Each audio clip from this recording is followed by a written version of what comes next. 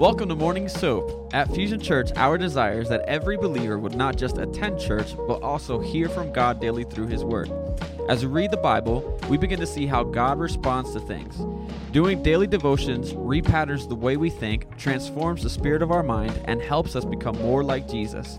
Join us here, Monday through Friday, as various pastors and leaders at Fusion Church share devotion and teaching through that day's soap scripture. Download the current soap reading plan at fusionchurch.cc/soap. All right. Good morning. Good morning. Fusion Church, 6 a.m. soap. How you guys feeling today? You guys ready? We're in kind of a tough one today. Numbers 31. We're going to be dealing with some things that from the outside, if you don't know the context of what was happening to the children of Israel at the time, what they had done, what they had put themselves through, some of their circumstances. We read things in the Bible, and in this chapter specifically, that we're just like, I don't know how I feel about this. How could God allow this to happen? How could God command the Israelites to do X, Y, and Z? But we're going to cover it, right? We're not going to skip over any portions of the Bible. We're going to get to the hard stuff. So we're in Numbers 31 today. I'm going to pray, and then we're going to jump right into it. Father, we love you. We thank you, Lord, for what you're doing in our lives, Lord God. We thank you for what you're doing in our church, Lord God. And we just pray, Father, that during this time, Father, that you would just be with us, Lord. You would speak to us, Lord. You would open up our mind, open up our hearts, Father, to receive a word from you, Lord God. Father, I pray that it would be you that they're hearing and not me, Lord God, that I would fade to the background, but that you would be at the forefront, Father, Lord. Be with us during this time, Lord God, and we just love you, and we're forever thankful for what you have done for us, Lord. In Jesus' name, amen and amen and amen. All right. We are in Numbers 31, and I am reading from the New King James Version. And the Lord spoke to Moses, saying, "Take vengeance on the Midianites for the children of Israel. Afterward, you shall be gathered to your people."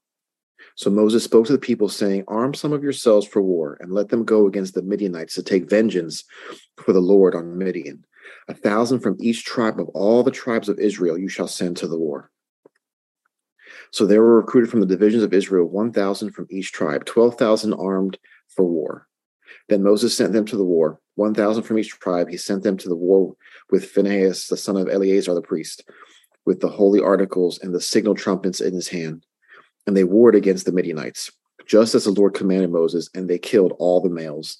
They killed the kings of Midian with the rest of those who were killed, Evi, Rechem, Zur, Hur, and Reba, the 5 kings of Midian. Balaam, the son of Beor, they also killed with the sword.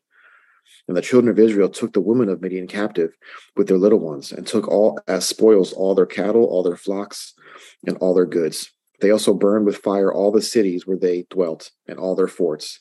And they took all the spoil and all the booty of man and beast. Then they brought the captives, the booty, and the spoil to Moses, to Eleazar the priest, and to the congregation of the children of Israel, to the camp in the plains of Moab by the Jordan, across from Jericho. And Moses, Eleazar the priest, and all the leaders of the congregation went to meet them outside the camp. But Moses was angry with the officers of the army, with the captains over the thousands and captains over hundreds, who had come from the battle. And Moses said to them, "Have you kept all the women alive? Look, these women caused the children of Israel through the counsel of Balaam to trespass against the Lord in the incident of Peor. And there was a plague amongst the congregation of the Lord. Now, therefore, kill every male among the little ones, and kill every woman who has known a man intimately. But keep alive for yourselves all the young girls who have not known a man intimately. And as for you, remain outside the camp 7 days. Whoever has killed any person and whoever has touched any slain, purify yourselves and your captives on the 3rd day and on the 7th day. Purify your garments and everything made of leather, everything woven of goat's hair, and everything made of wood." Then Eleazar the priest said to the men of war who had gone to the battle, "This is the ordinance of the law which the Lord commanded Moses. Only the gold, the silver, the bronze, the iron, the tin, and the lead, everything that can endure fire, you shall put through the fire, and it shall be clean. And that shall be purified with the water of purification. But all that cannot endure fire, you shall put through water. And you shall wash your clothes on the 7th day and be clean. And afterwards you may come into the camp." Verse 25.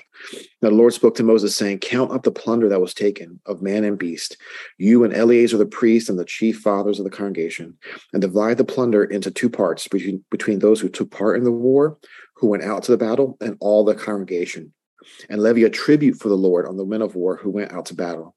One of every 500 of the persons, the cattle, the donkeys, and the sheep, take it from their half and give it to Eleazar the priest as a heave offering to the Lord. And from the children of Israel's half, you shall take one of every 50 drawn from the persons, the cattle, the donkeys, and the sheep, from all the livestock, and give them to the Levites who keep charge of the tabernacle of the Lord. So Moses and Eleazar the priest did as the Lord commanded Moses. The booty remaining from the plunder which the men of war had taken was 675,000 sheep, 72,000 cattle, 61,000 donkeys, and 32,000 persons in all, of women who had not known a man intimately. And the portion for those who had gone out to war was in number 337,500 sheep. And the Lord's tribute of the sheep was 675. The cattle were 36,000, of which the Lord's tribute was 72. The donkeys were 30,500, of which the Lord's tribute was 61. The persons were 16,000, of which the Lord's tribute was 32 persons. So Moses gave the tribute, which was the Lord's heave offering, to Eleazar the priest, as the Lord commanded Moses. And from the children of Israel's half, which Moses separated from the men who fought. Now the half belonging to the congregation was 337,500 sheep, 36,000 cattle, 3,500 donkeys, and 16,000 persons. And from the children of Israel's half, Moses took one of every 50, drawn from man and beast, and gave them to the Levites, who kept charge of the tabernacle of the Lord, as the Lord commanded Moses. Then the officers who were over thousands of the army, the captains of thousands and captains of hundreds, came near to Moses, and they said to Moses, your servants have taken account of the men of war who are under our command, and not a man of us is missing. Therefore we have brought an offering for the Lord. What every man found of ornaments of gold, armlets and bracelets and signet rings and earrings and necklaces, to make atonement for ourselves before the Lord. So Moses and Eleazar the priest received the gold from them, all the fashioned ornaments, and all the gold of the offerings that they offered to the Lord, from the captains of thousands and captains of hundreds, was 16,750 shekels. The men of war had taken spoil, every man for himself. And Moses and Eleazar the priest received the gold from the captains of thousands and of hundreds, and brought it into the tabernacle of meeting as a memorial for the children of Israel before the Lord. Amen. Amen. All right. Give it a stretch.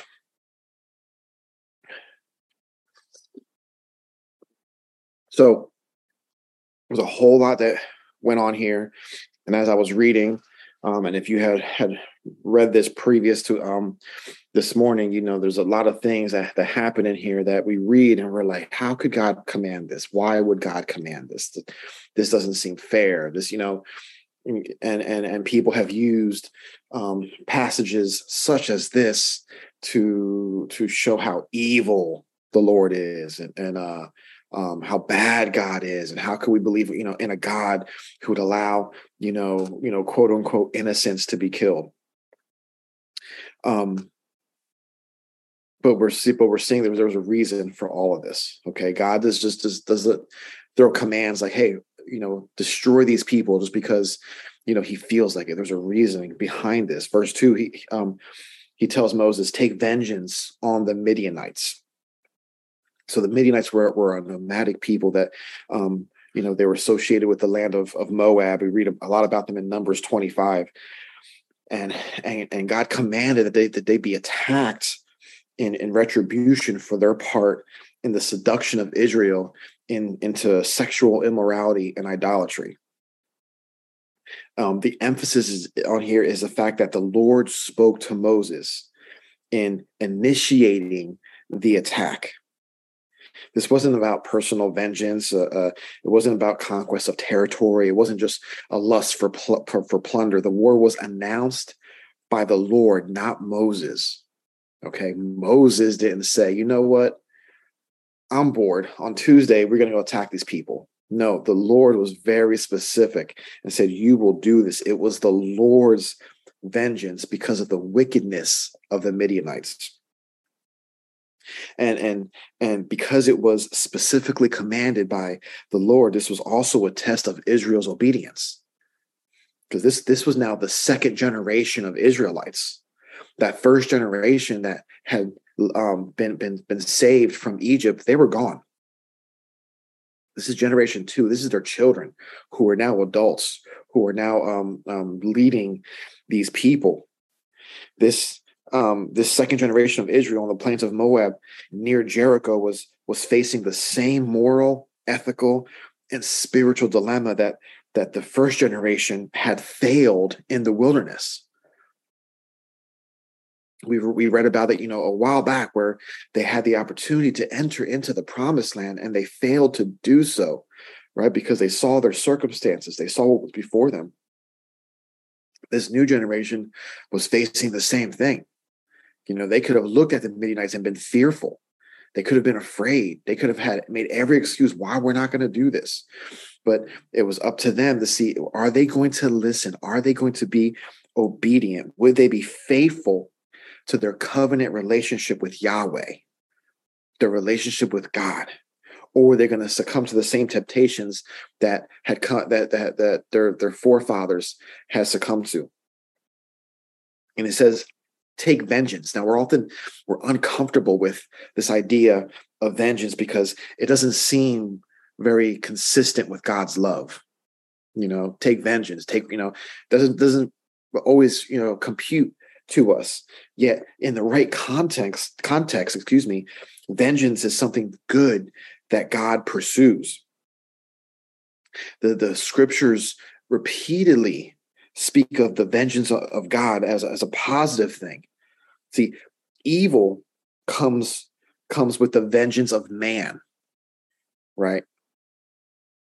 But not with God. See, when it says take vengeance, it's the Hebrew word, which can also mean vindication.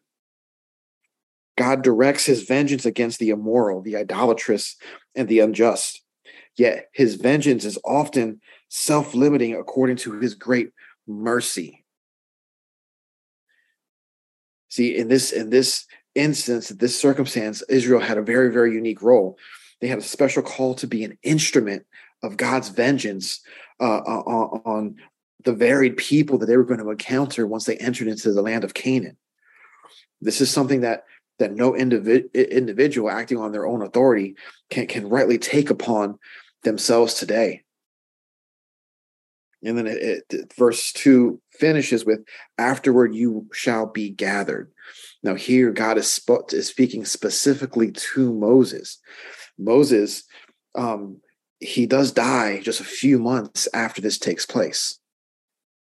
But he didn't die immediately after this battle, this campaign takes place. But it was something that had to be accomplished before his work could be considered complete before the eyes of God.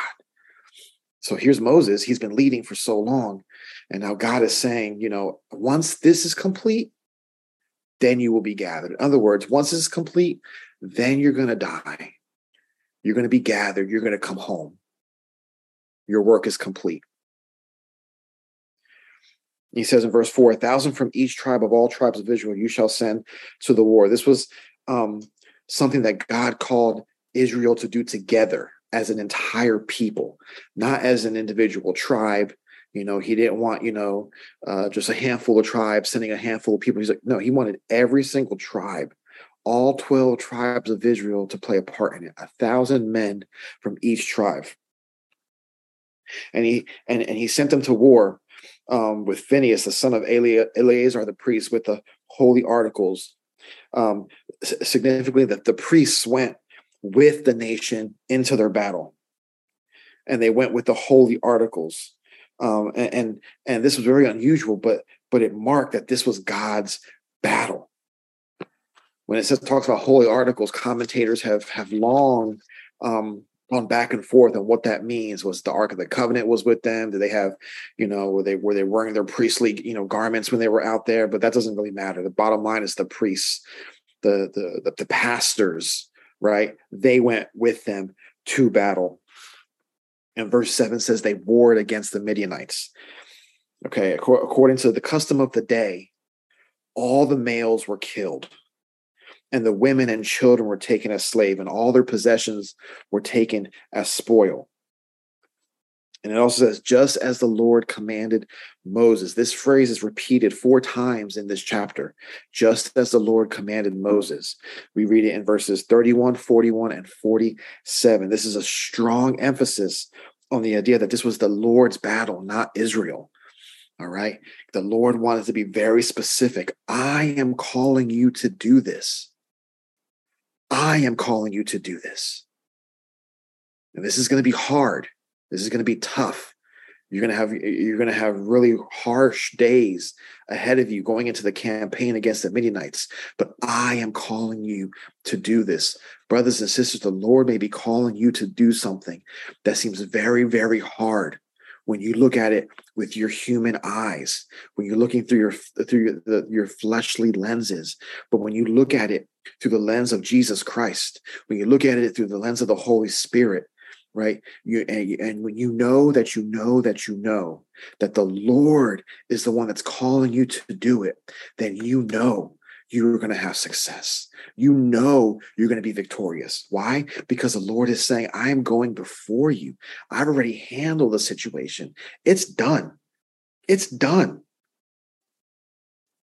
Just as the Lord commanded Moses, just as the Lord commanded Frank, just as the Lord commanded Ryan, just as the Lord commanded Yolanda, commanded Doug, commanded Tara, commanded Jenny, just as the Lord commanded you, he will go before you. Amen.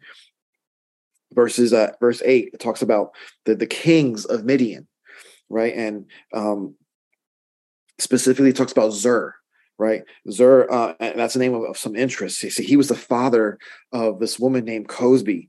And in Numbers 25, we read about this individual that one of the Israelites named Zimri brought her into the camp, right? She was an immoral woman.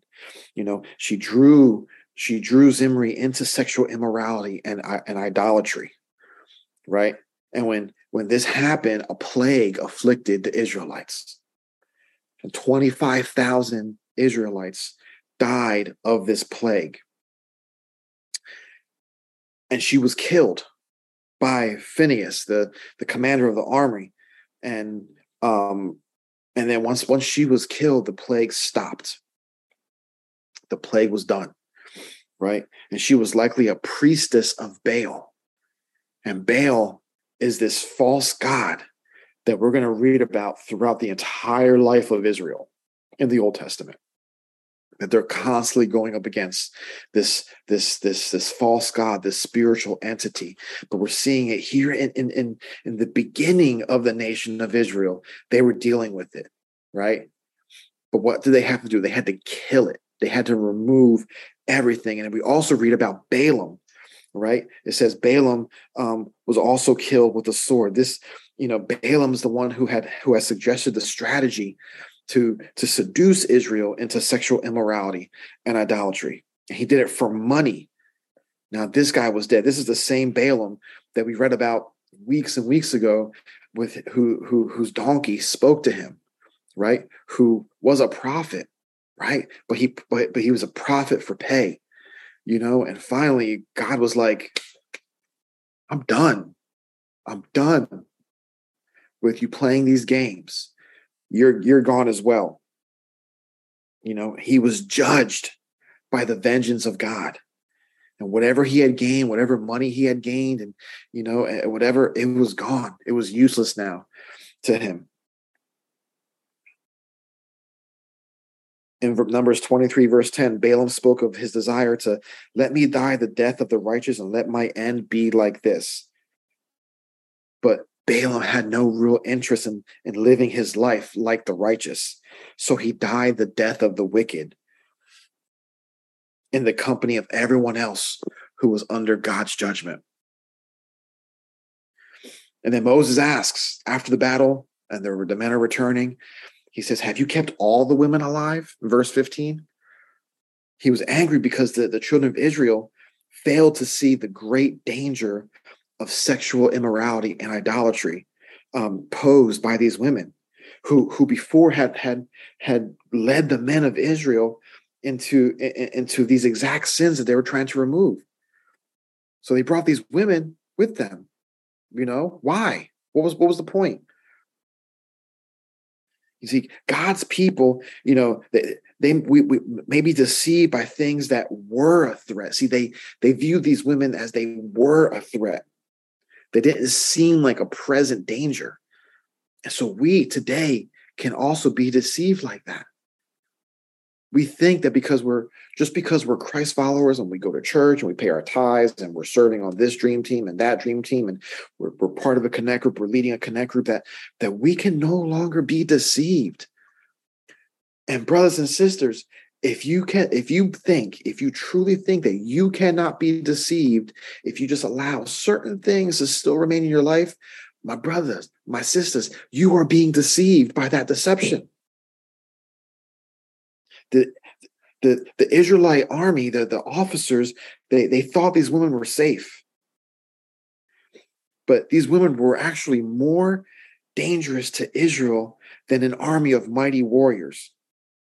See, Israel, they could overcome an army of mighty warriors, but if they were seduced into immorality and idolatry, they were ultimately going to fail. We often think of many things as dangerous to us as people of God, the government and, different views of thought, secular humanism and this, that, and the other thing. But when God's people accept things among them that open the door to immorality and idolatry, this can be a much greater danger than any other things that we perceive as a threat. But he goes on to say, but keep alive for yourself all the young girls who have not known a man intimately. So God said, those women who have been deceitful, who have known a man, they must be eliminated. But if they have not known a man, they can be kept. And continuing on, it gets really, really touchy. People get really sensitive about things like this. Verse 17, kill every male among the little ones. These also had to be killed. This was harsh, very, very harsh. Okay. And again, when we look at it through our fleshly eyes, we often think like, how could you allow this to happen? But it was done with the understanding that in ancient culture, the boys would eventually grow up to be men with the solemn responsibility to avenge their father's death and to perpetuate the Midian culture, which was now under God's judgment. They all had to be eliminated, because if they were not eliminated, eventually they would come back.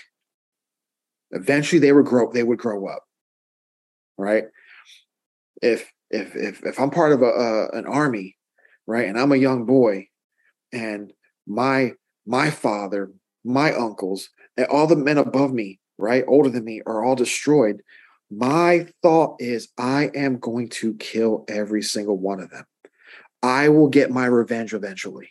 It may take some time, right? It may take some time. It may take years. It may take decades. But eventually, I will get my revenge. And God was saying, nope, we ain't got time for that. Eliminate them all, right? And not only that, this Midian culture that was so full of idolatry and immorality, if you do not eliminate it, it's going to continue to grow. It's going to come back. This was a strong and a very harsh judgment against the Midianites. But we'll read later on that it still did not wipe them completely out as a people, because Israel is going to be forced to deal with them as enemies later on. See, God has the right to judge not only individuals, but also communities. This judgment often makes us uncomfortable, but it is rooted in both God's fundamental right to judge that we read about in Psalm 9 and Psalm 50, but also in his merciful granting of much time to repent, as we read about in Genesis 15. And we can know that God is a righteous judge. Psalm 7 verse 11 says, God is a just judge, and God is angry with the wicked every day. The Midianites were doing evil, and God saw it. for generations and generations. He saw what was happening. He saw what they had already done to his people. And he was like, that's it. We're done. Verse 19, as for you, remain outside the camp 7 days. Israel's soldiers were triumphant, and they had carried out God's will in attacking and defeating the Midianites. Yet their carrying out of God's will carried so much death upon them. So they were commanded to wait 7 days to purify themselves before they could come back into Israel's camp, which would have been really, really tough, because the word doesn't say how long they were on this campaign, how many cities and camps and forts they destroyed, right? We did read about how much they brought back. It wasn't just one battle, guys. This was multiple battles. So they were probably gone for a good while, right? And now I'm coming home, and now I got to wait 7 days outside. Come on now. That's ridiculous. Like I can see my tent right over there, but they had to be purified because God wanted his people. He wanted the camp, the land of Israel to be pure. He didn't want death coming into the camp, right? So he wanted them to be purified. Purify every garment, everything made of leather, everything woven of goat's hair, and everything made of wood. Anything of the Midianites and the spoil that had been taken had to be purified. Then it could be used. Now, there is some application among the people that we can use today for us.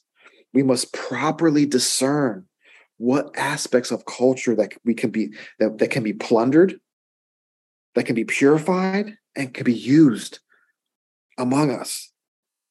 We must properly discern what aspects of culture have no place among God's people and must be destroyed. When we become Christ followers, we need to do a self-inspection. What are the things that you've allowed to be a part of your life that must now be removed permanently, that must be cut away, that must be purified? Okay? Because if it cannot be purified, it's got no place in your life. What are those things? What are those things? Yeah, that's right, Tara. Everything, right? Everything that you used to be a part of, But the Holy Spirit gives us discernment, right, of what we should and should not. Now, I've told many a freedom group that I've been a part of or that I've led that for me is music, right? Listen, I'm a 90s kid, I born in the 80s, grew up in the 90s. I'm a 90s hip hop, early 2000 hip hop type guy. Okay. Right. Anything later than that is hot garbage to me, but whatever.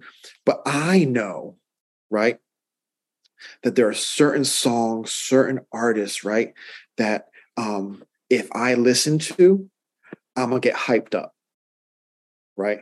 I might get aggressive, and then, and I start, and then, my mind starts to change a little bit, right? Because the lyrics, the beats, all that stuff is not good. So what I have decided to do is completely remove that, put it through the fire, right? Put it through the fire, and it's gone. Now there's other music that I can listen to from that era, and I'm totally fine because that was a good song, But I know for me personally, the things that I need to stay away from, and that's what God was telling Israel to do. Put it through the fire. If it can go through the fire, put it through the fire. Verse 23: everything that can endure fire, you shall put through the fire, and it shall be clean. All the material spoil had to either be purified by fire or cleansed by water. Only then was it going to be fit to be used by God's people. Things that would be destroyed by passing through fire could be purified with the water of purification. And this is a pattern for how God uses fire and water to purify his people today. It's the fire of pressing difficulty and the water of God's pure word.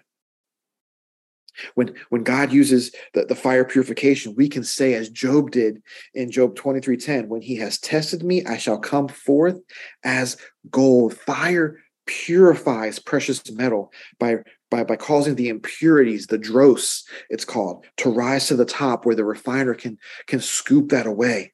And a refiner can tell when gold has become pure because he can then see his reflection in the pool of gold. When God has put you through the fire, when he has put you through the refinements and he has removed the impurities, he's removed the dross from your life, then he can look at you and see his own reflection because now you are a reflection of Jesus Christ. Amen.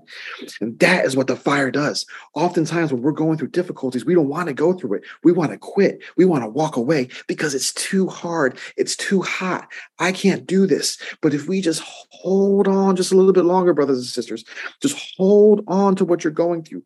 Keep going through it. As the Bible says, yea, though I walk through the valley of the shadow of death. Not yea, though I hang out and I'm chilling in the valley of the shadow of death.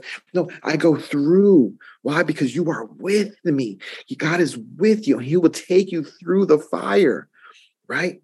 And then you become pure as gold. And when God wants to wash us clean, he not only uses the water of baptism, but also the ministry of his word. Ephesians 5:26 says that he might sanctify and cleanse with the washing of water by the word. Then he said, divide the plunder into two parts, between those who took part in the war and those within the congregation. And customarily, the spoils only went to those who actually took place in the war. But God, he's commanding that the plunder be divided between the soldiers in the congregation, with and then with a special portion that's given to the Lord. And I'm going to end here because I'm already going over my time. Verse 49, and I thought this was so significant. Your servants have taken account of the men of war who are under our command, and not a man of us is missing. So the officers make this amazing report to Moses and to the priest, Eleazar. They took 12,000 men into battle against the Midianites, and not one man was lost. 12,000 men. And this would provide the armies of Israel with assurance, with confidence for the coming campaigns going into the land of Canaan. God kept them safe. Not one man was lost. 12,000 men is a lot of men. A lot of men. And for not one to be lost in battle, that is huge. But it shows when God gives a command, when God sends you forth, you have the assurance that he will take you through it. Amen. And it may be hard. It's going to be difficult, right? The enemy before you may seem like a giant, but God has called you to move forward, and he will take you through it. He will keep you safe. Doesn't mean it's going to be easy. Doesn't mean there's going to be days that you want to quit, right? Because we've all been there where we're just like, I can't even do this. Like, God, just take this away. Like, this is beyond me. But then once we're done with that, shake off our pity party and we keep walking forward. Keep moving, brothers and sisters. Do not stop.